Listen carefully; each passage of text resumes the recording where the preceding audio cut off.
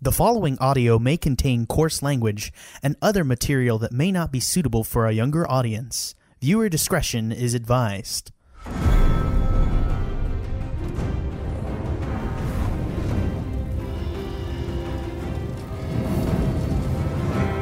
Welcome to A Feast for Bros. Today we're discussing the finale of Season 7, Episode 7. And wow, there was a lot that happened in 80 minutes of Game of Thrones. It was probably some of the most, for me, like a fan of this for a really long time. There was just so much hype. Like it was just hype throughout the entire episode, but it was really, really exciting. Anyway, we've got a lot to talk about today, so I'll go ahead and get started introducing everyone. I'm your host, Sean Solis. And we're joined today by Ben Haworth. Hey, Ben. Hey, everybody. We've got Trevor Flynn on as well. Trevor. Hello, hello. Shanna Daggett. Hello. I gotta say, I love my bros tonight. It's a great night. We're very excited to hear your reaction. Crow bro forever. I think anybody who's a fan of this podcast is excited for Jenna's reaction to Yes, indeed. And we've also got Sarah Becker on. Hey, Sarah. Hello. So there is a lot that happened. I think it makes sense to start with this meeting scene, just because there's just so much to unpack there. Kind of just starting off, like what I really enjoyed about this episode is that there are so many characters like getting to spend time with each other, and like, you know, they see each other for the first time in a really long time. I think Podrick and and the Hound and Tyrion, obviously, and Tyrion seeing Bronn again were obvious, but it was just a cool scene. Does anyone kind of want to like take us through, you know, getting to this meeting at the Dragon Pit?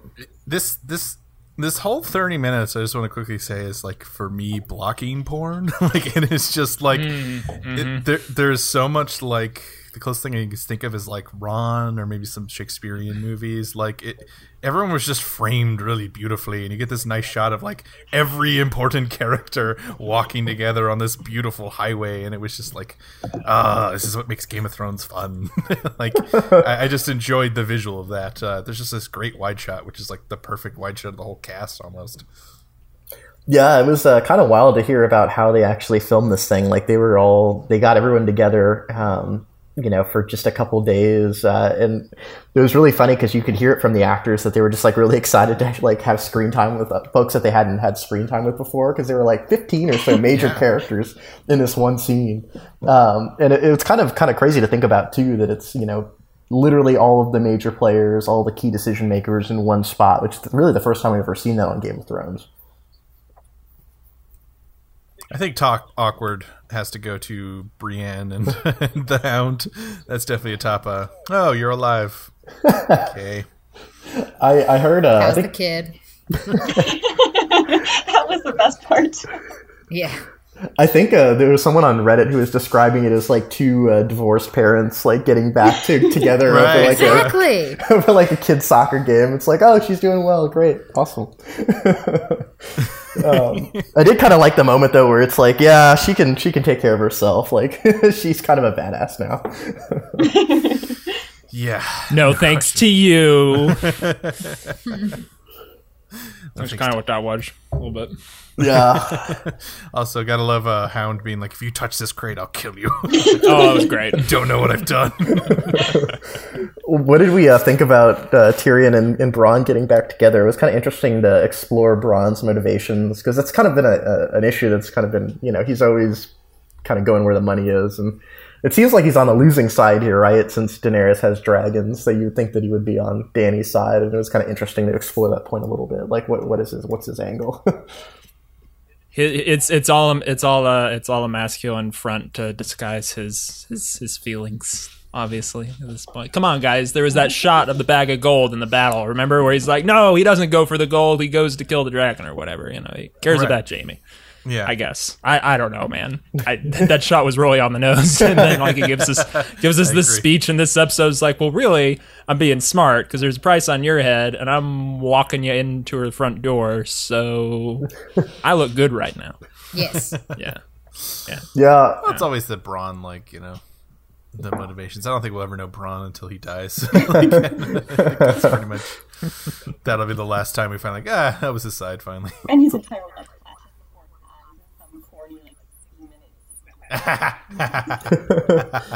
I hope he does look at all the gold he had. He was worth it. Worth it. It's all cocks in the end. That's true. That's true. I haven't had brothels in ages. Damn it. Thanks, Septon. It was so funny that first scene there on the. I don't the believe wall. for a minute that there are no more brothels in King's Landing. I'm sure as soon as the High Septon blew up, they came back the next day. They were all back. Try later the same day, like that night. People were in there. Don't lie. I did like his little it's all cocks in the end speech. That was really good, and he's entirely right. I know. This episode was all about how dicks get you problems. I like how Jamie's reaction was just but a dick ain't one. Hey. Jamie's like, you have a point there. I can't dispute that. But all right, well let's get to kind of the meat of this scene, which is of course the entrance of Cersei and Dany, and of course before they enter, Podrick and Bronn go off to drink, so presumably they're just fucking wasted somewhere. I was sure that as soon as Bronn and Podrick went off, I was like, Cersei's gonna do something flood the arena with wildfire and just kill everyone, which is why Bronn fucked off. I got the same thing, Sarah. That was my immediate reaction when Bronn's like, "Oh, it's time to let the fancy people," and I'm like, "Everyone run, leave the arena." Yes, just run, leave immediately. I loved Hound's thing where he was like, I said I wouldn't die in this cunt city. Did you bring me to die in this cunt city? Yeah, and they are hyping some Clegane Bowl action. I really enjoyed that. Oh, I know. Yes. A little bit. It has to happen at this point. He literally looked him in the eyes and he's like, we're going to fight, but not today. And I was like, Fan service. Exactly. It's gonna happen at this point. People have This memed entire it into episode existence. was fan servicey. Little bit. Loved Little it. bit. But Don't love it, but don't hate it exactly either. This is my 2 cents on the Dragon Pit scene. The location of the Dragon Pit, I've been fucking there. That's in Spain. It's called Italica Ruins. Ooh. Very appropriate. Roman ruins Nice. founded by a Roman General Scipio. man, after this season, and I just watched a movie that took place in Spain today, I gotta go to fucking Spain, man. That place Yeah, is you do. awesome. Yeah, you do. This place is just like a little bus ride from Seville, where I was staying because my girlfriend studied abroad there, and I couldn't sleep the night before because I was jet lagged and got sick on the bus, and but we almost didn't get in. Then she used her fluent Spanish to talk the garden to letting us in at the last minute, and then I got to see it. Oh, that's awesome. I feel like it's historically appropriate too, because Valyria is like the Roman Empire equivalent to the Game of Thrones universe, kinda, and this place is like a Roman city Colosseum, sort of. Yeah. So, and they've been doing a lot of shooting in Spain as well. I know that's where Dragonstone is, like it's in the north of Spain. yeah, that's where those steps are, supposedly. Yeah, so they were already there, I guess. They're like, hey, we can put some CG on top of this. Cheap. Yeah. Can we all agree that the location scout for Game of Thrones has the best job on the planet? Like Right? he or she gets to go to these beautiful locales all over the world. Fuck the location scout. The caterer gets to go too, man. Like it's true. they're all the best jobs in the world. That's true. I know, writing for the show would be so much fun. Like, it seems like everyone on the staff just like fucking loves what they do. It's just everything is so Right. lovingly done. It's great. Well, I have some complaints about the writing this episode, but we'll get to that. Yeah, let's keep going with this scene. So basically, everyone sits down, and Dany has this really dramatic entrance on Drogon, and Of course. and I love course. but before that happens, so there's like a good 5 seconds where everyone's just kind of awkwardly sitting there, waiting for her to Enter, Oh, it's great. and then Cersei's But I just love like, her "You took your." reply. Oh yeah. She was just so dismissive of Cersei. Like, Cersei's clearly trying to out queen her, and she just did not have it. It was very, very powerful, very badass, and I loved everyone. I agree with you. I loved her reply to Cersei. I also loved Cersei's reply to the dramatic entrance more, I think. I just died. She's like, been here for some time. It's just so perfect. I thought it was interesting that Daenerys flew in on Rhaegal instead of Drogon. Is it because Drogon got injured, or were the... What are you talking about? It was Drogon, wasn't it? I think it was Drogon. No, it was the green one. I thought it was Drogon. No. Okay, this is like the second time we've disagreed on. I will say the nerds at Wikipedia say Drogon. So it's always Drogon. I think it has to be I know it Drogon. is always Drogon, but it looked like Rhaegal last night. No, it was black. It's totally black. Color was Green. You need to retint your TV. Sarah, I think you might be getting colorblind because we've argued about dragon colors before. Yeah, and I was right. You were right the last time. To your credit. And a lot of people have been complaining that their colors have become like less distinct too. I agree with that. That might be part of the problem. That is true. Yeah. That distinction aside,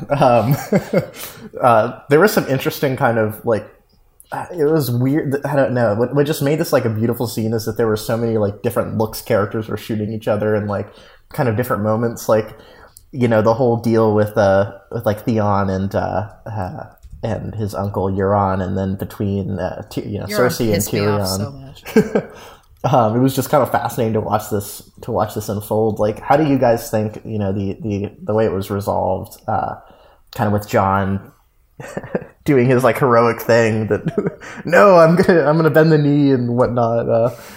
How do you think that played out? Really stupid. It was such a. I thought like as soon as he said that, I was like, it's such a telltale like the video game series like Game of Thrones moment where it's like, do you choose to go with Cersei or do you choose to go with Daenerys? And then it's like everyone's like, Cersei will remember this. And storms out. Like I agree. I was with at least everyone pointed out how stupid it was, and I really liked Tyrion. Like, have you learned to lie like a little bit? Can you just try it, please?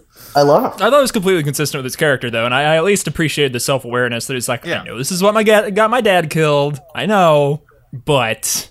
And it actually made for one of the more, like, I don't know, better messages in the episode overall in the season, I think. There's just, in terms of what we've been building up to and the events, I don't feel like there's been as much thematically going on, so I kind of appreciate that return to honor on Jon's part.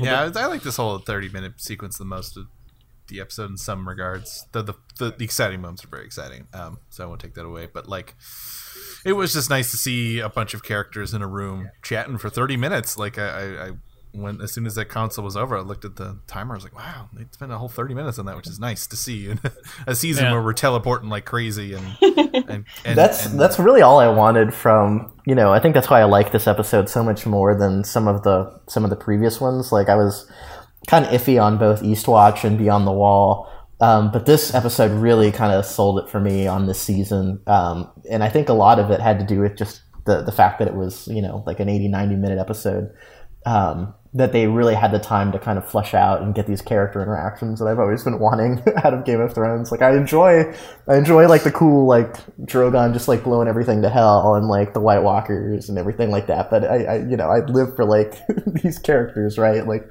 we're so invested in them that I want them to get to interact with each other. And I thought we got that here for sure.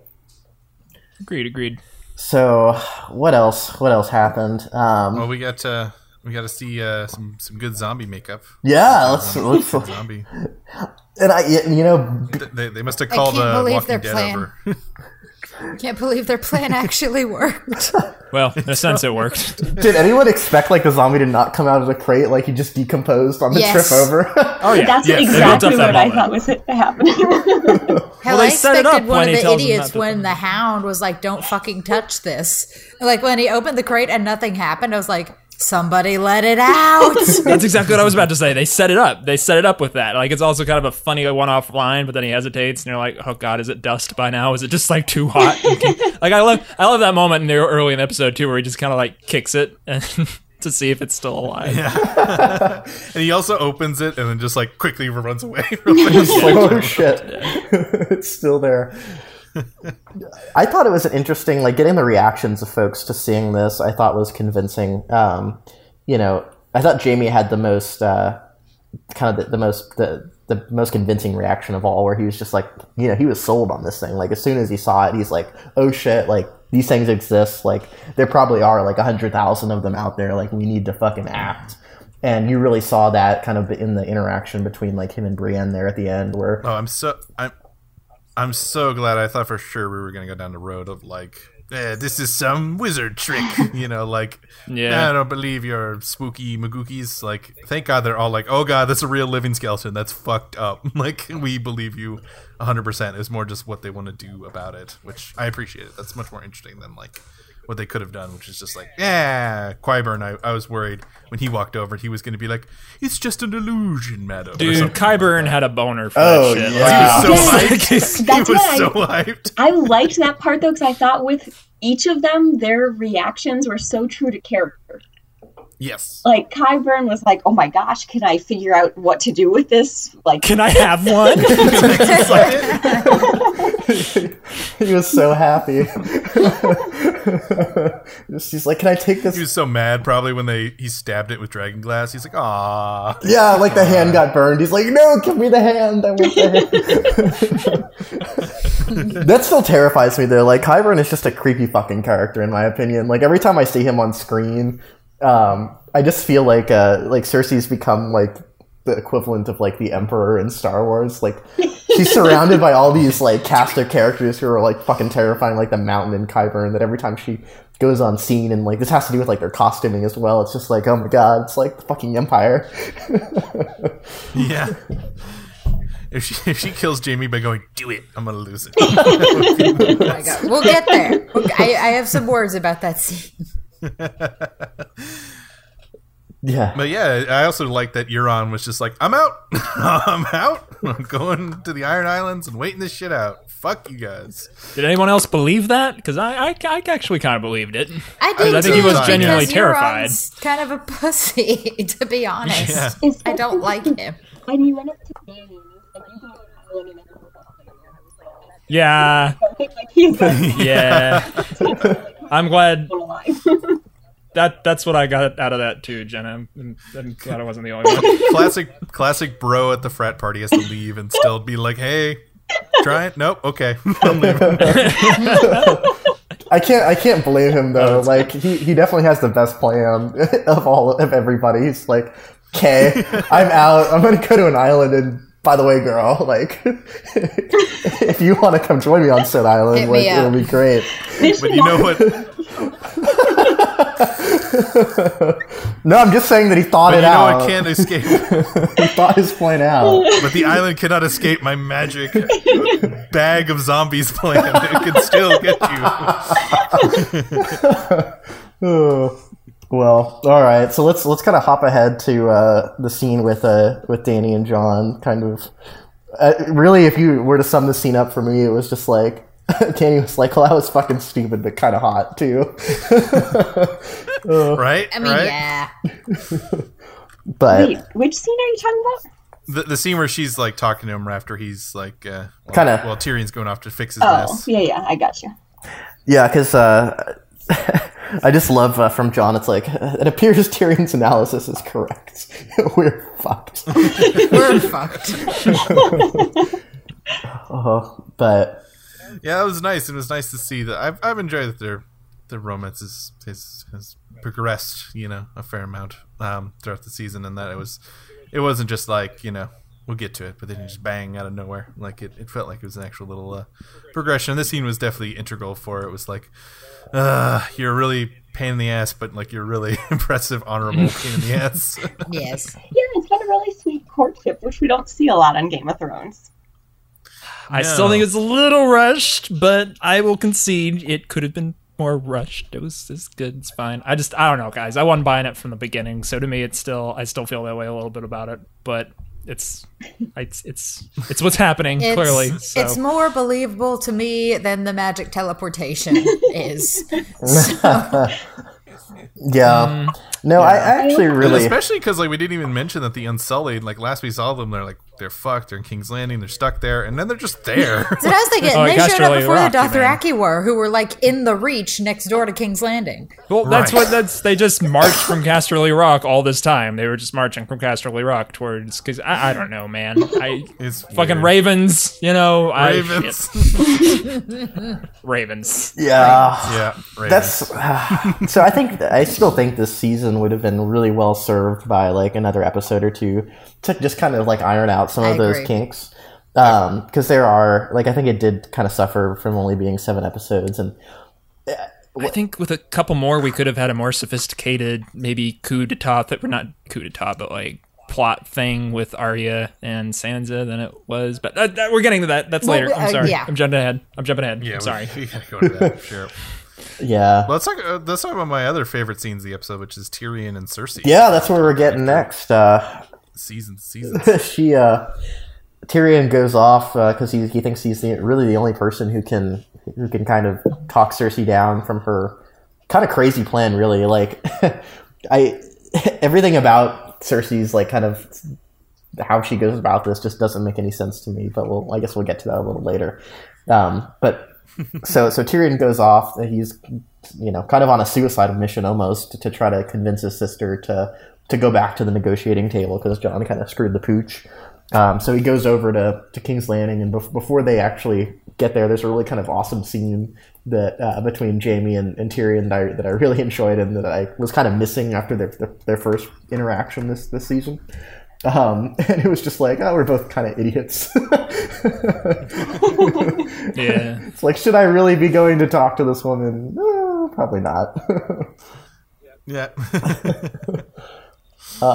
It's interesting. Yeah, we'll talk a little more about it later, but it's interesting how both brothers challenge her to for her to kill them, and she fails both times, which I think is nice. I don't know, it feels like a more of a book level kind of story where it's like, she can't ultimately kill family. It's just too important to her, even if it's the family she despises or she's going crazy, you know what I mean? Mm-hmm. It was nice. It was just great to see, I think Lena Headey and Peter Dinklage are two of the best actors on the show, and it's been a long time since they've acted at each other. And it was just a great moment, because Cersei's been very background. She's just been more like schemey, so it was nice to see her actually having some interesting conversations. I'm still not convinced. I'm convinced that Cersei believes she's pregnant. I don't believe she's actually pregnant or not, or she's like psychosomatically made herself think she is. You know what I mean? Yeah, like she just believes her own lie at this point. Yeah. Right. I think she was definitely trying to, like, it was her strategy for her to, like, convey that to Tyrion so that he would, because I guess her whole plan was to essentially get Jon and Dany, like, away. So, she could go back to trying to control the South and trying to retake territory, and was successful in that sense, and that she, she succeeded, I guess, but her ultimate plan doesn't make much sense to me because, like, it'll be very clear if Dany and Jon start marching north and Cersei doesn't join them that Cersei is not, like, their ally, right? Like, how's that going to work out in the end? Oh, they'll already be north by that time. They've already abandoned Casterly Rock and the Riverlands and all that, I guess, is the idea. That's the problem with the teleportation is now, like, can't they just go right back? We're marching south again. Yeah. But I thought it was a convincing... those secret tunnels. It was a convincing scene because I was happy for them to kind of confront, where they think the Lannister family should be, right? Because Cersei is, like, all about having the Lannisters, like, maintain power, and it seems like Tyrion's kind of, not on the same page, obviously, and she really blames him for the downfall of their house. Like, it's all started when he killed Tywin, and that exposed, like, her children, and as a result of Tywin dying, like, her children died, so she really does hold Tyrion responsible for, like, the downfall of their house. And Tyrion is more on the side of, well, I just want to have, like, I want to do what's best for the world. Like, I want, Dany's the better ruler, and it'll be for the best interest of everybody if she's on the Iron Throne, because she knows how to, like, pick good advisors. That's why she picked me. But it was definitely, like, an interesting kind of contrast of their characters and their motivations. Well, it was great because you realize this. I mean, I hadn't thought about it, but Tyrion actually, because Cersei projects her guilt so much that you kind of, see her as maniacal and just not, really thinking clearly. But Tyrion actually does feel sorry about not just killing Tywin, but exposing the children. He does blame their deaths partly on him, because Cersei brings up a great point that I never really internalized, that if Tywin had been around, nobody would have been fucking with the Lannisters as much as they were, but Tywin was still there. This is the guy that, like, the fucking Reigns of Castamere is about. Like, they wouldn't, he would have been outmaneuvering everyone without him there. Like, I never really processed that completely, so I thought that was he was the ghost in the room, kind of, and that was that was a great scene. Does anyone have a thought on why she didn't kill Tyrion there? Like I said, I think ultimately family is still important to her, and even if she's she hates Tyrion to her guts, there's only her, Tyrion, and Jaime left, and the baby, quote unquote. So I'm going to. Oh, I'm sorry. Go ahead and finish, Ben. I didn't mean to cut you off. Yeah, no, that's all. I just think that she's just not as capable to murder her kin as she thinks she is. She can murder her enemies all day long, but I don't think she's gotten that far yet. I have or if her kin are her enemies, that's still more fulfilling to her than just. This is true, Jenna. I'm sorry. And as he points out to Tyrion, the second he kills her, everything's now her fault. You know what I mean? Like, she could always blame Tyrion as this boogeyman, and the second Tyrion's gone from the world, like, it's all on her now. Exactly, man. I like that one better, about how it's like, at least then she can project her own anger, her own view of her incompetence on Tyrion. But I have kind of like a double-sided answer to Sean's question. That, first of all, I think part of it is exactly what Ben said, in that the show has made her so much more family-oriented than the books. And I think the other side of that is that it's too easy to kill him when he's alone and in her chambers. It's a lot more, for lack of a better word, she gets off a lot more on being, like, conniving and clever. And so it's too easy. Like, she wants this big finale where it's like, I got him. He always thought he was the smartest Lannister, but look at what I did. I think it's diplomatic too. Like, if she killed Daenerys' hand, that would provoke Daenerys to maybe actually just level burn the Red Keep, which I don't know why. I don't know if they ever discussed this particularly, but I don't know. What can she just? I don't know. I guess it's impractical. She can't just burn the Red Keep and leave the rest of King's Landing unexposed. Fire doesn't really work like that. Yeah, I think that's sort of the problem. Yeah, I mean, I think that's giving a little too much credit to Cersei to think that she, like, really cares about the affairs of, like, the people, the citizens of King's Landing. Like, I think if she wanted to kill Tyrion, she would have done it. I'm kind of tempted more to agree with Jenna that she just wants, like, a really kind of deliciously evil, like, way to, like, kill this guy. And it's not satisfying enough to just have, like, the mountain cut him down. Like, she really wants to have, like, her revenge, because she does think that he is this guy that's, like, set into motion the downfall of their house. Was kind of my thought there. But anyway, the kind of the last major scene that I wanted to talk about here is this the scene between Cersei and Jaime. Does anyone just kind of want to kind of give us the background there, like what was going on? Well, yes, go, Sarah. Well, Jaime and some of the Lannister soldiers are standing on the giant floor map of Westeros that Cersei decided to have done for interior decorating. Just real quick, like, you're just asking to get murdered or have someone murdered on that. I like, know. Blood pouring over a map is just all too over visually Westeros. great. Yes. Right? All right. Yes, That's I all. agree. Please continue. And Cersei, calls him over for a second, and the soldiers leave. And Cersei's like, "The fuck are you doing, Jaime?" And he's like, "Well, I'm planning for war against the army of the undead that is marching towards us, like we talked about, remember?"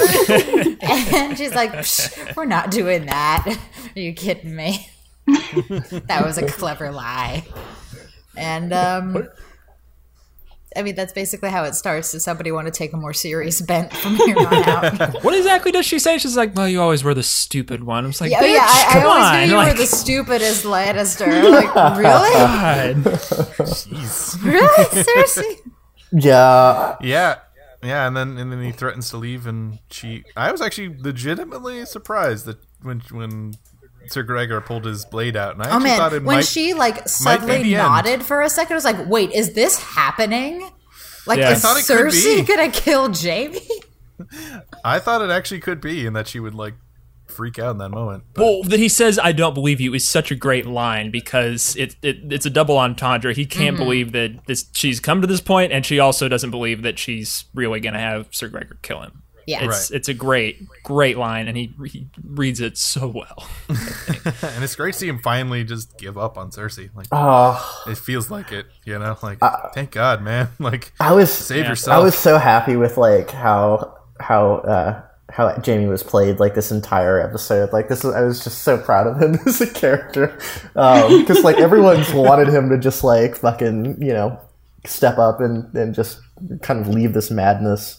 And it really seems that it was set in motion when Brienne, who's like the most like honorable person in the show, was like fuck honor and loyalty or something like that to Jaime. I know she said fuck loyalty. Like I had a very sharp intake of breath because it's Brienne. Like loyalty is her raison d'etre. I think that had an effect on him. Honestly, she makes the best devastated face of anyone in this cast. Like Brienne of Tarth's look of devastation just takes the fucking cake.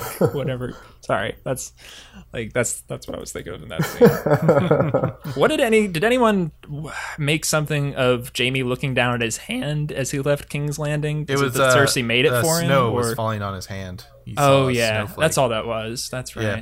That was such a beautiful scene. And I'm curious, Sarah, if you agree, but maybe it's cheap to make a haunty, creepy version of the Game of Thrones theme, but it really worked for me. It was cool, yeah. Yeah. I thought the music of this episode, especially the final score, was awesome. I thought Ramin brought out like the A game this episode. Mm-hmm. It was kind of funny with there was another funny post on Reddit. It's like it took 7 seasons, but winter finally came. Yeah. Of course, referring to Jon for the final season. I thought you would enjoy that, Jenna, but I'm trying to like keep my mouth closed for a little bit about that, so I didn't enjoy it. I can't burst into song yet. All right. If you'd said snow came, that would.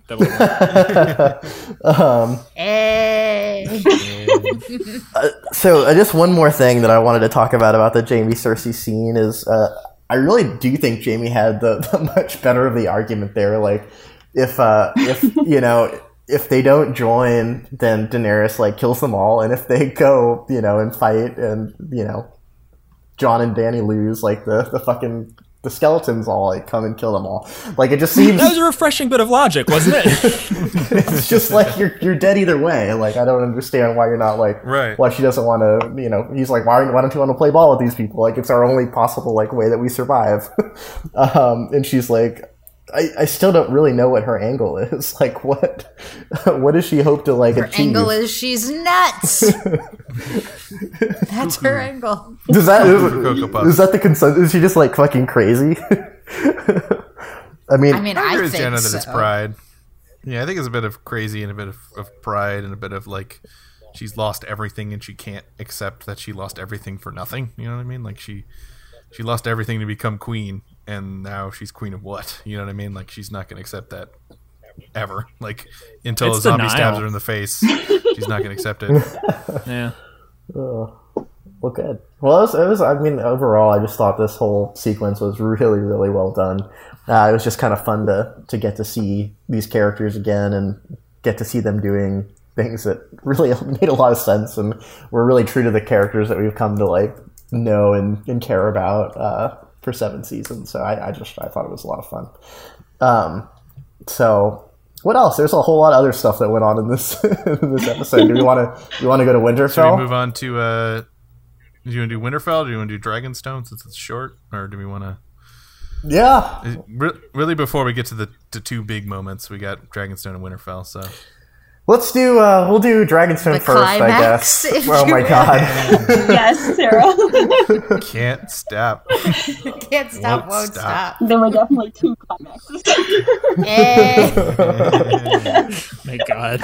I like that. Let's start with Dragonstone first because I think we can. I mean, it was actually really well done. It was. I've actually like really been impressed with like Theon's acting. Like that was just a great scene between him and Jon. Oh my god, Theon. Apparently, this is something I heard that apparently Alfie Allen had to play Reek in his audition to get the role of Theon, because they knew they were going that far with him, and they knew they needed an actor who would be capable of doing that. So I thought that was interesting. That, he had to do that. That it was just so core to like Theon's character. Yeah. It was an interesting discussion between them.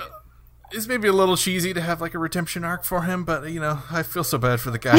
All right, here's my thing about Theon's redemption arc. But of course, I am not here to talk about Theon. I am here to talk about Yara, who was once this great, amazing lesbian pirate queen, and now where is she?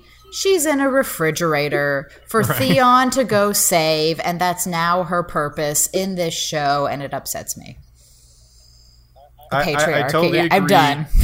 I totally agree, other than I like the duality that she had to go save Theon. Yep. That is true. And I will concede that.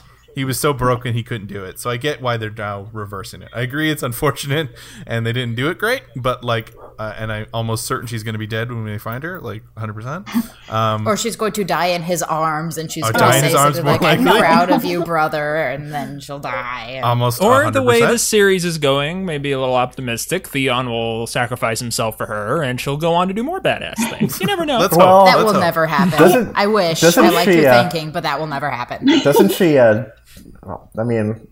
book spoilers. Yeah, but doesn't she Sarah, die in the book? You have a good point. I mean, I believe Cersei for half a minute, so maybe. Yeah, when that was over, I was like, that went so well. What happened? No, it didn't. No. Yeah, I'm sorry. Sarah, though, I think that's one of the problems that I'm starting to have with the Game of Thrones side of things, and that a lot of powerful women, which is one of the things I really like about this show, is that kind of changes normal Hollywood. They've all been reduced to almost nothing, and that it's you know what? Let's easily, or now they need men to save them. Let's even talk about from the beginning of this season versus the end of this season. We talked about how there was that one scene on Dragonstone where this room is full of all these great queens. How awesome! Now, one of them is trapped in a dungeon with her daughter for the rest of her life. Olenna is dead. Yara is captured. Daenerys now is partnered up with Jon Snow, and she's still a strong, powerful woman in her own right, but she's not quite as independent anymore. And guys, I really disagree. I don't think that's I of all the flaws and the faults with this season, I do not think that's one of them. I just especially we still have Cersei and Dany. I don't know. We do still have Cersei. So, see, this was I so disagree with the fact about Game of Thrones. In Game of Thrones, it's all about her kids. That's when I despise what they think about her character. Because in the book, she's ruthless. She's literally just power, because that's what she is. In Game of Thrones, it's all about her kids. Yeah. Right. Is a strong woman in her own right. It's so much more about family. I mean, she had the opportunity to both her brothers in this season, and they both told her to put it up 2 minutes because they're, and I'm making it all air quotes, but I'm like, this is an accurate superpower. I know. You've brought it up before. I'm realizing this now. That's true. That's very true. Yeah, I mean, it's a really big flaw in the female Game of Thrones universe. I think the Cersei on TV is a much better Cersei than the Cersei in the books. Really, just because Lena Headey plays her so well. But the problem with the Cersei in the books is that she's just fucking unhinged. She's just so reduced down to just being this crazy person that you just don't really take her seriously, and that's why Jaime abandons her in the last book, and looks like she's kind of screwed, really, at the end of book 5, that she's not going to survive much longer. And I think that's right. It's just predicting the future, but if I was to read The Winds of Winter, my expectation would be that she dies really soon. Whereas I think they're taking her a lot longer in the TV show, really just because the actress is so strong. I don't think I disagree with the assertion that Game of Thrones is just tossing off its female strong leads. We not only do we still have Daenerys and Cersei, okay, there's like that exceptionalism there, but then we also still have Arya and Sansa in the north. I think, Jenna, you're just not counting Sansa because you don't like Sansa. I think that's what's going on. Because Sansa started off being like the most stereotypical teenage girl I've ever seen in like any shows that I choose to watch. I mean, she's literally like head over heels. She still found her own family and her dog, which like how dare she? For a like jackass who's a psychopath. Well, yeah, we're never gonna win points of Sansa with Jenna. We know that. Yeah, I know. It's. I have it's not two the hill I Game of wanna die Thrones on convictions. One of them is Sansa, which is the one I choose. I don't like to talk about. The other one I'm super excited about still. Yeah, we should get there. I'm sorry. I guess we should talk about it. Though, can we quickly point out how ridiculous it was that Theon won the fight because he didn't have a dick? Okay. Yes. Yeah. Yeah, it was a little weird. But I mean, I'll give him this. Like, if Theon died on the beach, I would have been real pissed because it's like this character has been around since season 1. Like, he has to have some sort of a fulfilling character arc. Right. And for a while, I thought, like, holy shit, he's just gonna die right here. Like, after that great moment with Jon, he's just gonna fucking die on the beach, and that's it. That's the end of Theon, which I would have like totally bought. But no, I'm glad that he's gonna do something before he kind of kicks the bucket, because I'm sure. Yeah, I don't think he's gonna survive the show, but. It does kind of make him an interesting character, at least someone who's kind of been lacking in the agency department for a couple episodes. So, Let's just watch the Founders. Like, oh my god. Well, Maria, are we ready to move to Winterfell? Yeah, let's do this thing. Does anyone want to kind of set the scene for us here? It's a really, really cool scene. I mean, are we getting to the actual confrontation scene? Because I guess we could skip the other stuff, right? Because it's all just set up. Yeah. I think that's. It's all Basically, just the bullshit. other stuff is Littlefinger is trying to pit Sansa against Arya. Yeah, and it seems like he's convinced Sansa that Arya's gonna kill her, and then so she sort of calls this great hall, and there's all these guards there, and Arya's brought in, and she's like, "You need to." And Arya's sitting in the center. She's like, and Baelish is off to the side, and she's like, "You need to answer for your crimes."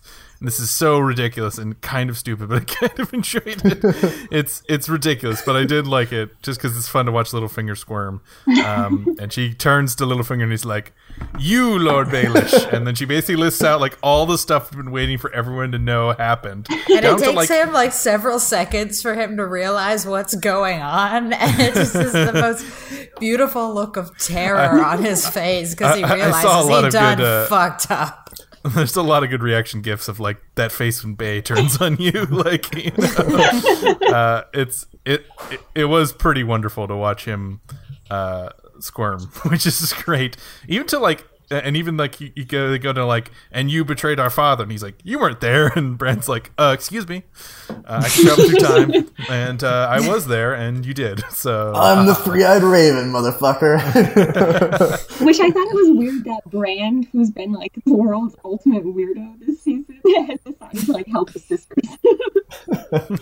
Well, because he's seen what an asshole Littlefinger is, in the past, and it's like, all right, let's go. All right, that still doesn't count as Bran actually doing something for me. For me, he was just like there, so he spoke up. Like I still don't equate with actual agency. It was really funny. I think it was on Reddit. Someone was like, "Bran just finished watching season 1 of Game of Thrones. Like, I can't wait to see what he thinks about the Battle of Blackwater." Right, he's catching up. You kind of do, because later he doesn't know everything, and I'm like, "Do you have ADD?" Oh, that part was awful. But can I say something where, like, I'm sorry if this is really dark, but I wanted a different murder for Littlefinger. But this is how I wrote it, which is like when he was like, "Let me defend myself." And I kind of wanted to do something along the lines of like, "Well, you can't without your best weapon," and then they cut out his tongue. I would like that, because that's always what's got him in trouble, That was good. Yeah. I thought it was. I just kind of wanted a little more with Littlefinger. It was too quick. That man's done a lot of bad. Just lead out in 5 seconds. Yeah, I mean, they did set up. I mean, I feel like almost everything that happened in Winterfell this season was setting up this scene. Like, did you guys think what do we think of the build-up? Do we think it was? I mean, there was an interesting kind of commentary that basically was saying that like what happened to him is really an inverse of what happened to Ned Stark in the South. Like he's out of his comfort zone and really can't like handle the difference in like the cultures between the North and the South, and then eventually it just kind of gets the best of him there at the end. Like, you know, he's just run out of places to maneuver around to. But what did you think about the build-up? Like, do we think it was like convincingly done? Because I know everyone was saying they had like a lot of problems with the writing between Sansa and Arya this season. That might have just been me. Does anyone agree with me? I agree. I think it would have been better, you know, like we talked about before, how this season could have benefited with a few more episodes. I think if we had seen a little bit more of his, you know, albeit failed plotting, it would have been more convincing, because it was all just really fast. Yeah, if we had like, because that was the thing for us, was like Arya just quickly was like, I'm gonna cut your face off and wear it. Like, it was just too fast. Yeah, and who's watching that? Is Littlefinger watching that? I For guess, whose benefit is that? he's got Only a cup. ours. I guess. I think he has like a comical cup at the door, you know, like listening in. I guess. Yeah. That's the thing where it's like, I think it would have been a lot more like, whoa, if like it had been a whole season of like she goes back to Winterfell and they just like they start arguing and it gets worse and it gets worse and it gets worse and you're like, God damn it, just why is this getting so bad? And then like at the end it turned around and be like, yeah, but I think it's just like 2 episodes of that and then Littlefinger. So that's why I never bought it, where it was like either this is terrible writing or it's very on the nose terrible writing on purpose. You know? I think it's the epitome of the season overall, writing wise, of just like things now that they have fallen out of they just have the skeleton of George R.R. Martin's story to work with. They just have things happening because they need them to happen, and the logic and the intricacy of the writing, I think, is kind of lost this season. I think this is the epitome of that overall. I don't mean to be a downer, but like this arc, like this was a huge disappointment for me, more or less. Like all that payoff, all that buildup was not worth it for that payoff, I don't think. I think it was worth it to see overall for the whole show for Littlefinger to get it, and it was great to see him get it. But I agree that like the way that he got it was just a little rushed. Yeah, it was. I thought the scene was awesome, and I really liked Sansa kind of coming into her own a little bit, where she's kind of outsmarted her teacher. So I thought that was cool. But yeah, I agree that the build-up was just, you know, when you look back on it, it just doesn't really make logical sense. It was a good sentencing. It was a good like death throes and sentencing. That was all well acted. Yeah, I give you that. And that's what's nice. It's nice to see Littlefinger like go through the 9 stages of Littlefingerisms, you know, which is like let me get you alone. No, take me back to the Vale. No, please. Like that's the rewarding part, is just to watch him try his best and he fails, you know. Yep. He met his match finally. Don't train your match. That's a bad move. You know, if you're in love with someone, don't teach them all your evil schemes. Especially if you got their mom and dad killed. Like, you know, Yeah, it was. Watch your back. Well, should we move on to the real meat of this episode, like the 2 giant reveals? Yeah. Nice one. Yeah. Doing good. Sean says that every episode, but we know what he meant. Jenna, I think you're the candidate to set the stage for us on this one. Do you want to? If you can get through it. Well, you have to start with Bran and Sam. Yes. I'll try my best to stay true to the episode, but I very much appreciate your guys' kindness in letting me have my 2.5 minutes of glory here. I'm just so excited. But so. And correct me if I'm wrong, but it starts with Bran, and then Sam comes in, and in the moment that almost broke the internet, before the real moment that broke the internet, Sam takes all of the credit, which I was completely aghast by. I'm like, what is wrong with you?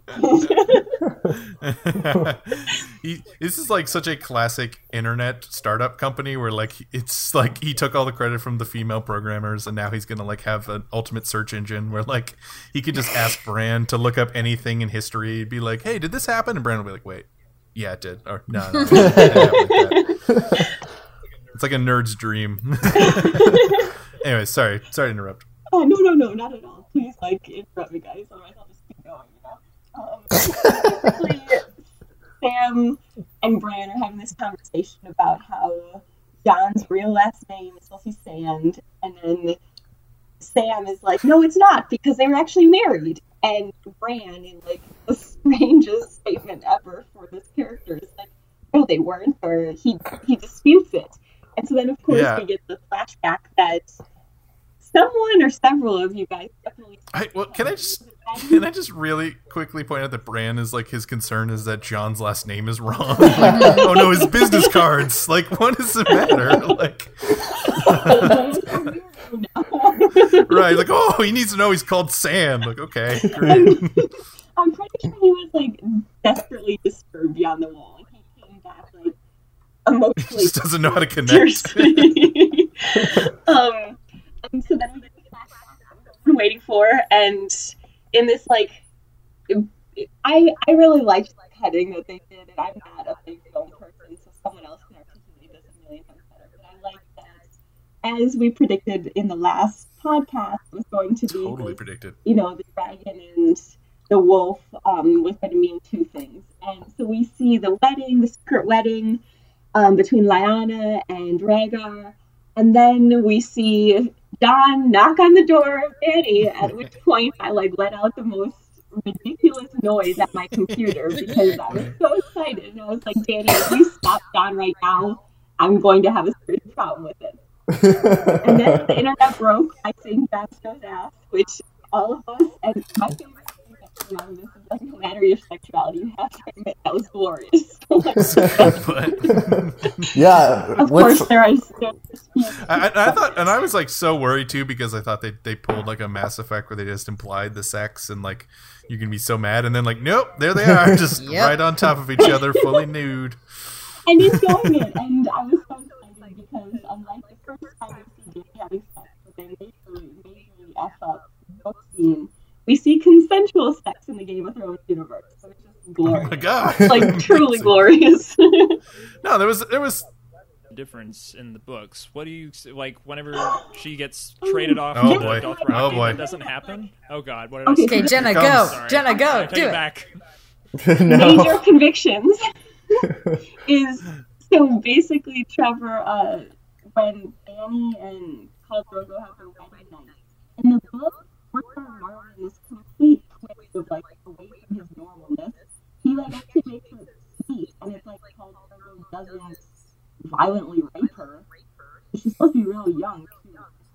She's like 12 or 13. Yeah. Yeah, and he's actually like super gentle, and she's the one who initiates it. I'm pretty sure the last word of that chapter is Daenerys saying yes. Yeah. Oh my god! I remember that scene very that's well. very, very different. I have feelings now. I wish it were that way in the show. That would make more sense than she named a dragon after the guy and actually loved him. I mean, I don't know. It's a little... Yeah, it was a much more convincing relationship, I think. Yeah, no, I agree. It was interesting. But yeah, the whole matchup of these two scenes was it was a little weird to me, honestly, because like at the same time we realized that like they're related, that she's his aunt. Like we also see them like hooking up. Yeah, I'm just like, what are you doing to me, showrunners? Like, why? I think they did that on purpose. Definitely. They definitely did that on purpose because I think most people knew at that, like a lot of nerds like us knew at that point, but a lot of maybe people who are casual or don't go into fucking Targaryen family trees like I have, you know, like or I have a podcast. Like, dear God, most people just wake up and watch Game of Thrones and move on with their life. But we're not those people, and you aren't either. That's why you're listening. Move on after this and shit? Come on. I know what. And so I think it was on purpose to do that, and it's so funny because like, you know, I've seen a lot of reactions to that where it's like, first season, Jaime and Cersei having sex, gross.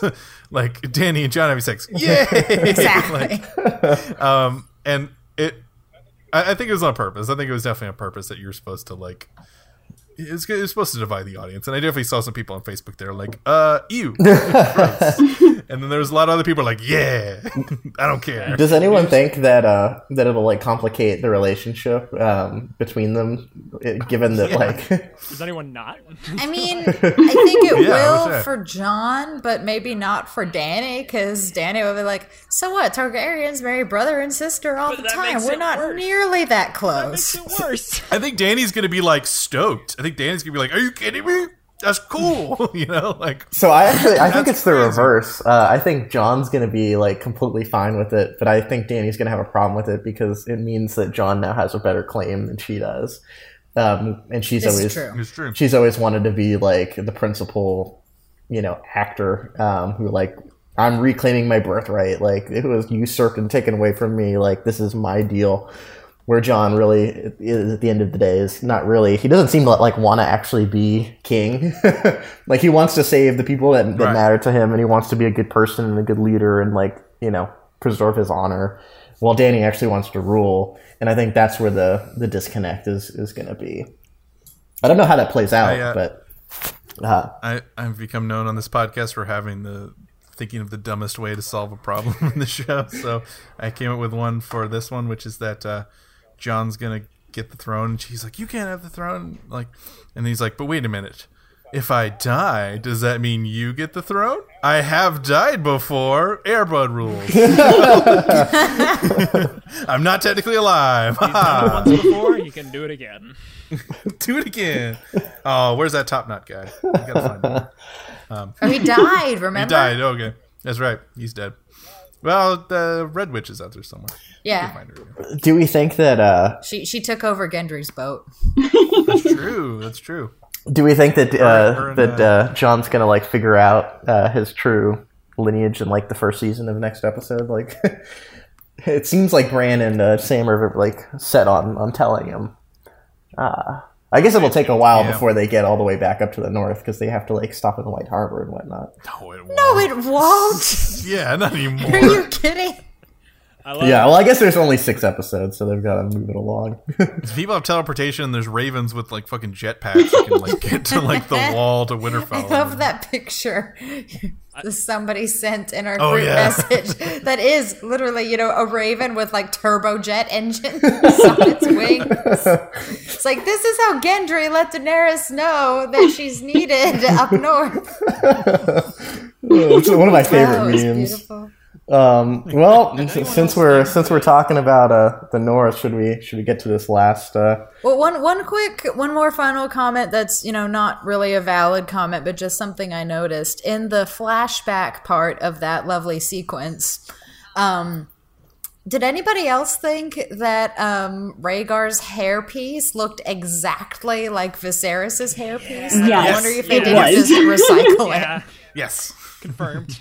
Yes. Like, I could tell it was a different actor, but I had to look at him really hard because his hair was identical. I thought, I don't know, Jenna, maybe you disagree, but I thought that moment was a little underwhelming considering how long they've been setting up and what just like a beautiful, gorgeous man Rhaegar is supposed to be. I was like, oh, it looks like a hairpiece. I didn't quite buy it. I think they're trying to keep him generic and like, because they may one day do a Robert's Rebellion era Game which of would be story, so good. So they need to wait to cast the super hunky, very attractive blonde man. Like, they got to keep him waiting. Yeah, and I definitely agreed with you. Well, I disagree. I agree and I disagree. On behalf of Rhaegar, I was like, oh, that's him. And then on the other half, I was also kind of like, okay, well, I liked that it was understated. It was supposed to be this like romantic moment with two people who love each other, who have done like really dumb things politically just to be together. And I kind of liked that it was like, it was very beautiful with tree and everything. So it was. Okay. Yeah, and the Celtic tying and all that style tying. I do like it. So, just a weird little question. What was the deal with like Tyrion like standing outside the cabin? I don't know. Why? It was creepy. Why was that a thing? He has to know. I mean, clearly it's him realizing what's going on, be like, shit. This is going to be a real problem politically later. He must know, but yeah, you're right, because like he wants a successor, so it can't be that. Like you think he'd be happy to be like, all right. Well, but they're not. Did you guys see the theory? There's a theory right now that, and I really hope it just stays a theory. There's a theory that Tyrion in Game of Thrones universe is in love with Dany, and so it's jealousy. No. Oh, blah. Oh, Oh boy, we already got Jorah. We don't need more Exactly. people. Exactly. Well, that's what you just said. That is exactly my thoughts. Like, we don't need another one who just follows her because they're desperately in love with her. Right. Yeah, and they've set him up to be like, I follow her because she's like the better leader, which I really like a lot better than than the idea that he's just following her because he likes her. I don't know. It would be. Yeah, I agree. That would definitely cheapen Tyrion's character if he just wanted to get laid. Yeah. That man seems totally fine with brothels. I think he's fine. Not Plus, anymore. I don't want him to Not move anymore. on. Remember? That's true. Yeah. And he's still hurt. I want him to still be hurt by what happened to Shay. I did still enjoy the scene with Jorah where he's like, "No, Khaleesi, you should fly to you should fly to White Harbor. You should not go with Jon on the boat together." Oh, That's true. Did anybody else think it's like, okay, they both want to go on the boat so they can have sex? Seriously, I mean, come on, like that's... Oh yeah, 100%. That is the equivalent of like, let's watch Netflix at your apartment. You know, like. Westeros and chill. Yes, Westeros and chill, 100%. Oh man, fucking Netflix! What a great invention.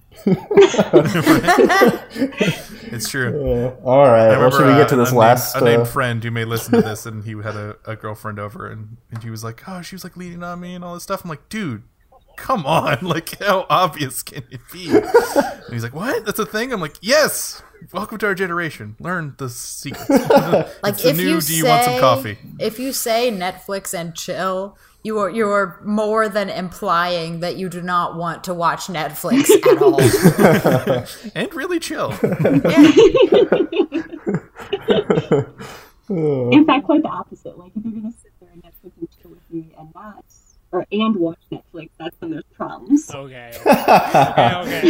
All right. What kind of a maniac though is like, let's watch the next episode? And you're like, oh, No. this is a serial killer. That's why it's not HBO and chill. All right, let's get to the All right. So this was a fun scene. Basically, we're back at the wall, and Beric and Tormund are just kind of hanging out in their little perch, looking over. That was one thing, which is, it has to do with Tormund, but also kind of going back to the first scene. I was so sad that, like, the only person who was not there was Tormund, and all he wanted to do was see Brienne. I know. I'm sorry, Sean. I interrupted you. Please continue. No, so they're kind of patrolling the wall, and then we start to see like the White Walkers emerge finally after I guess 7 seasons of them just like zigzagging around up north, not really knowing like where they're going. Yeah. They finally reach the wall. I wonder where they walking to. Yeah. And everyone's like, "Oh shit, there's a lot of these fuckers." And then out of nowhere, we hear the dragon kind of creepily yelling, crying almost. It's just a very different noise that the dragon makes when he's the zombie dragon. Yeah. But he emerges and he's got the Night King on top, and very clearly a zombie dragon. Like, I think his wings are like battered and shit. Anyway, he pulls in, and Which makes no sense how he flies, but it's cool. oh yeah, It doesn't make any sense how any of them It's the same fly. for like Come the on. skeleton horses. Like, wouldn't a horse with no muscles not be able to support like a full-grown human? But it's cool to have a zombie horse. Like, it's okay. So I don't know if it's like if he breathes ice or if it's like blue flame. I assume it's blue flame because there's no other way that the scene would make sense. Yeah, I think it's like some sort of Godzilla-ish atomic breath beam. Like it's sort of nuclear energy fusion bad. It's all kinds nuclear, of. man. Come on. Oh, did I say Yeah. nuclear? It's a George Bush era. It's okay. It's not your fault. Yeah, I love that because it's like, is it hotter than regular dragon fire? That's intense. That's Probably. holy crap, Blue man. flame is a thing. It's like third true. season of Avatar: Last Airbender when Azula comes out, she's spouting like blue flame everywhere. You're like, oh, Yeah, shit, blue it's lightning. on the next level. Fuck. Or Legend of Zelda: Ocarina of Time. The blue flame is like the magic flame you need for like the magic ice. Yeah. Blue flame's no joke.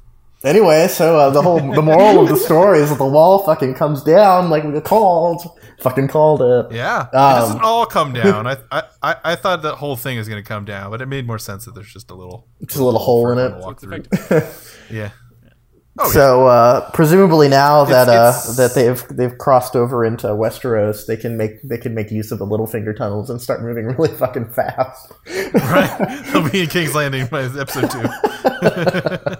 So hopefully, Dany or not Dany, but Sansa and Arya like go fucking evacuate Winterfell. Otherwise, it's gonna be kind of ugly. Yeah. But this is kind of a good note where I just want to like kind of turn to predictions because I think we called a lot of the stuff in terms of what we thought was going to happen this season. You know, we predicted the wall is going to come down the last episode. We called Rhaegar, Lyanna, Jon and Dany kind of getting together, and I want to keep the good predictions going. So what do we think is going to happen next season?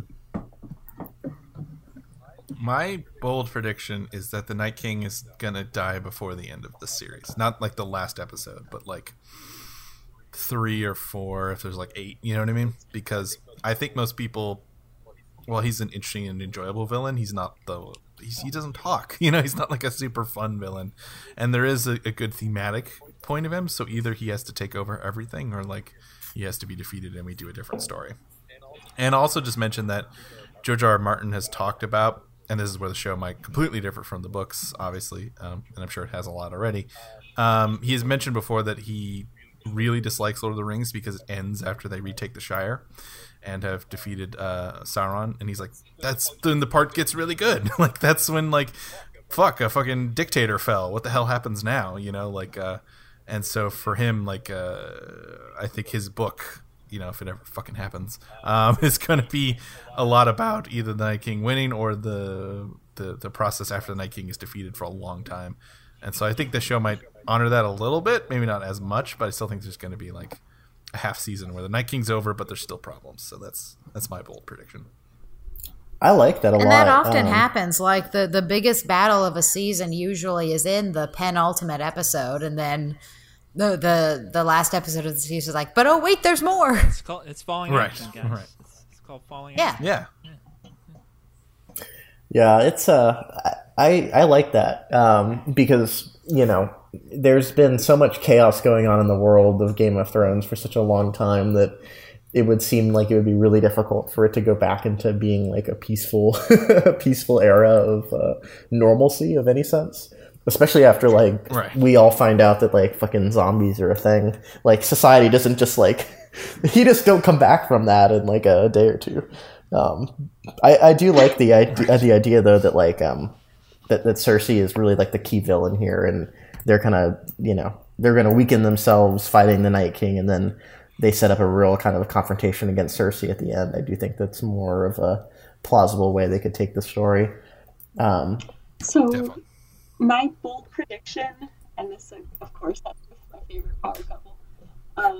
My bold prediction is that Dany's pregnant. Dany has said baby, and then Jon has to kill Dany, because I really do think that the show thrives on the parallelism, and I think that's going to be like Azarahi having to kill his beloved wife, that they've really set up like this romantic relationship. It's not just political, it's not just sexual. And so I think that if that's what they're setting this up for, that she has a baby because time means nothing anymore, clearly, in the universe. And so I think she's going to have the baby, and then he's going to have to kill her. And why I think she will have a baby is because the whole, Witch's prediction is that she'll love again when she has a baby. And so I think that's going to be this, like, solidifying moment is that, and the mountains crumble. I think we kind of saw it at the end of this episode.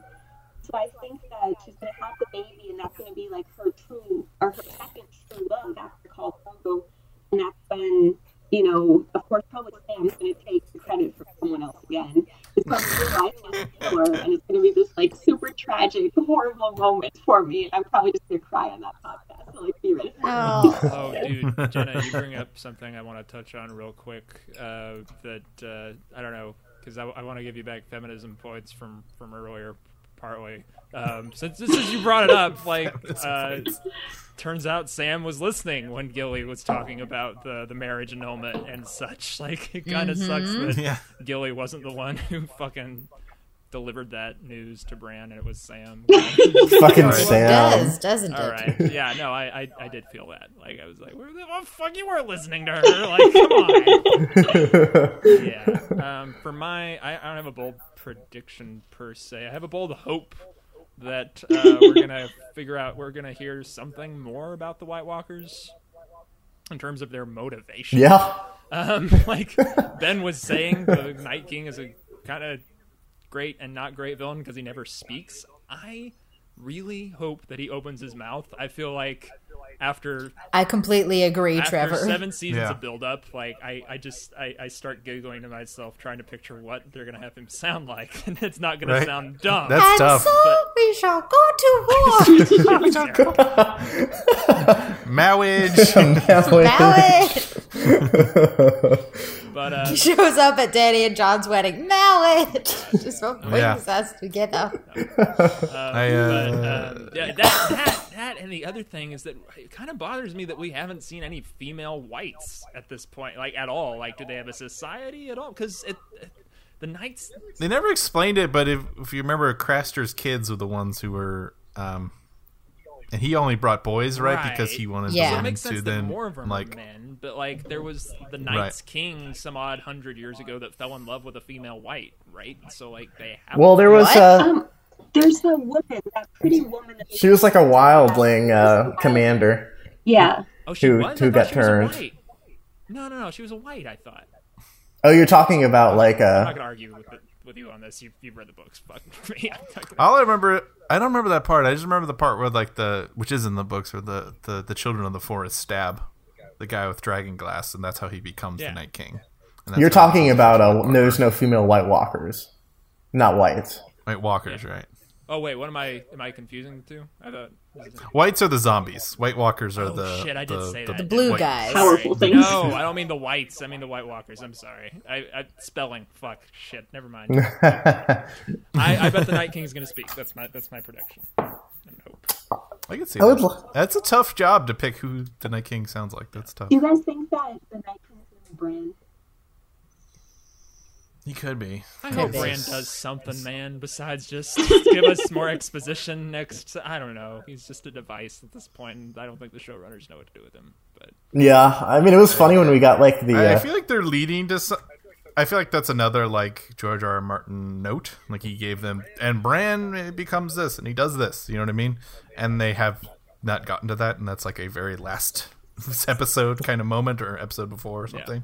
Yeah. And I could see that there being a George R. R. Martin note that they're leading to, and that's why they have no fucking clue to do with them, or they have no clue to do with them.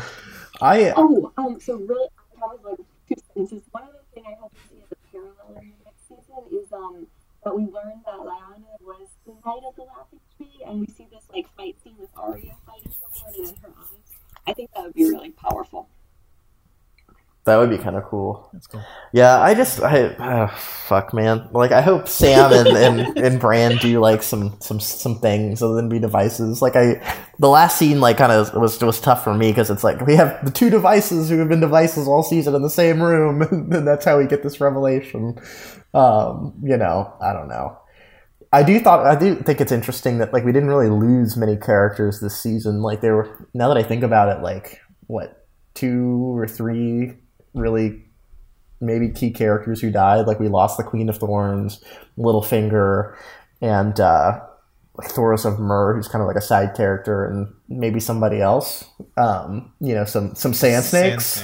And that was it. Like it was just a really low body count this season. So I don't know if I don't know how They're saving it all for this next season because they want all their good. They want their big cast for their final season. I think that's a problem with just television production catching up to them, which is like they want, you know, Tormund's death to be good, but they want him to, you know, have him show up in a key scene in season 8 and be in the trailer. You know what I mean? Like it's one of those things where like now that they have season 8, I assume like it's going to be Murder City because like what are you saving it for at that point? Like come on, guys. Yeah. Laugh when he just said run when the dragon showed up. It's just like yeah, they're getting out of there. Fuck it. Yeah, that's gonna be the biggest plot armor yet. I'm like, those two aren't dead. I swear. I'm just waiting for the GIF because I love the dragon's introduction so much to where like he just swipes by and you barely see him on the first pass, and then you get the hero shot of the zombie dragon. I'm waiting for the GIF for someone's like Night Fury, and it's like yes. I was thinking Night Fury as well. Yeah, another blue fire dragon. How interesting. Yeah, I don't know. I hope they do the 6 because it's only 6 episodes, and I know they're all really long. I like that this one was a long episode, and I thought it worked. So I hope that works as well for the next season because I do really like the dialogue and kind of getting to know these characters more. And I hope it's not just like, I mean, as much as I love like the cool fight scenes, so like I hope it's more than just that, right? But right. Anyway, well, Sarah, did you give your prediction? Mm-mm. Well, Trevor kind of took mine, which is just fine. I mean, I would say Jaime's going to kill Cersei, but I've been predicting that forever now, and there's only one more season in which that can happen, so that's nothing, new and exciting. Littlefinger's already dead. And I don't know. I feel like I've said all my predictions already. Like Theon's gonna go rescue Yara, and she's probably gonna die anyway. Either that, or maybe Theon will also at the same time rescue the Sand Ladies, and Yara and Ilaria can live happily ever after. Oh, that'd be nice. I do like that. There's my weird prediction that isn't gonna happen. Well, I mean, we certainly have to lose another Stark. Benjen doesn't count. I mean, right? Fucking Benjen. Fucking Benjen. I don't know who it's gonna be. Like, I think Bran is probably the most likely candidate, or maybe Sansa. I don't know. It's just I feel like there's just too many characters. Like they've gotta like cull it down somehow. But I don't know which one would make the most sense to lose. I don't know. Maybe Sansa's had too much of an arc to die off. I don't know. I still feel like Bran's gonna explode into a bunch of ravens or bees or something weird like that. Oh well, I think we've gotten to the point where it's time to, as much as it hurts me, to bring this to an end because it's been so much fun. Especially because it might be like more than a year, like last time. So yeah, that's what I think it will be. Stupid. Yeah.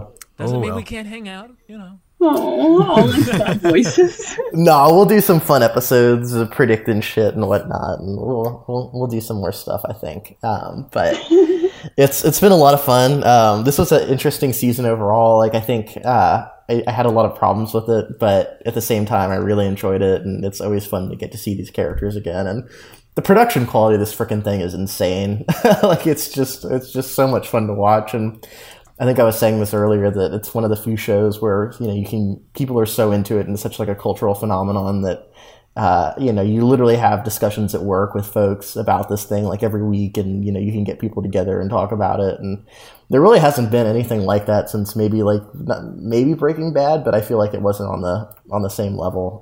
So it's just so much fun to talk about and to get everyone together for. So thank you guys for listening, and thank you to the rest of the cast for coming on and putting up with me theorizing about Game of Thrones.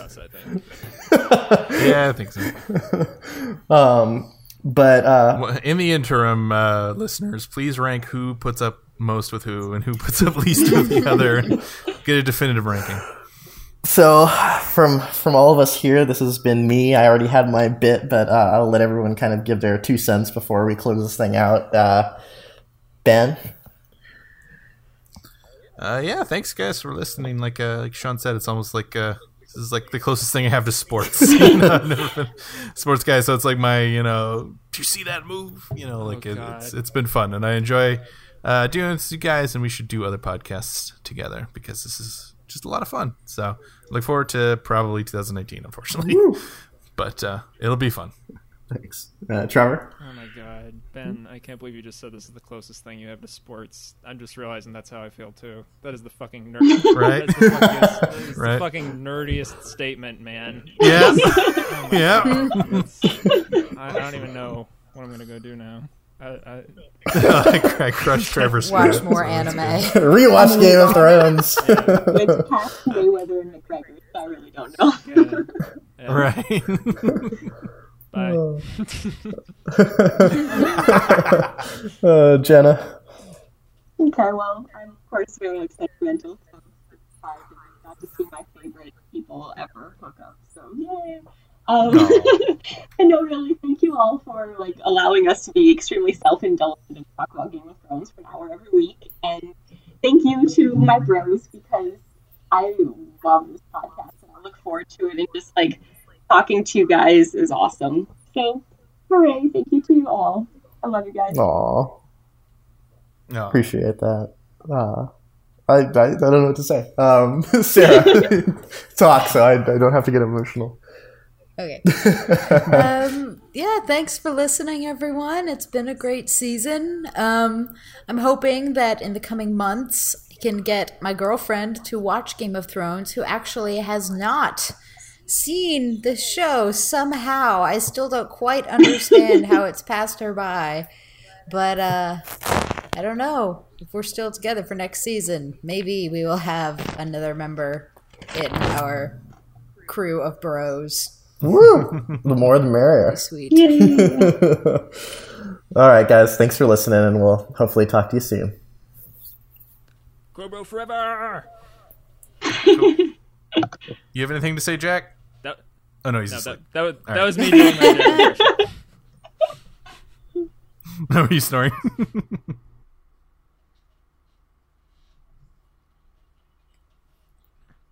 He's gonna be so just like incensed.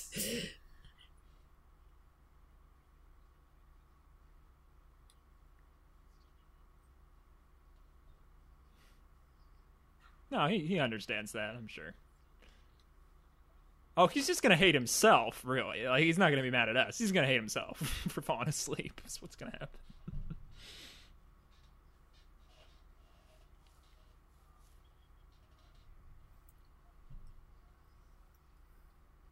What?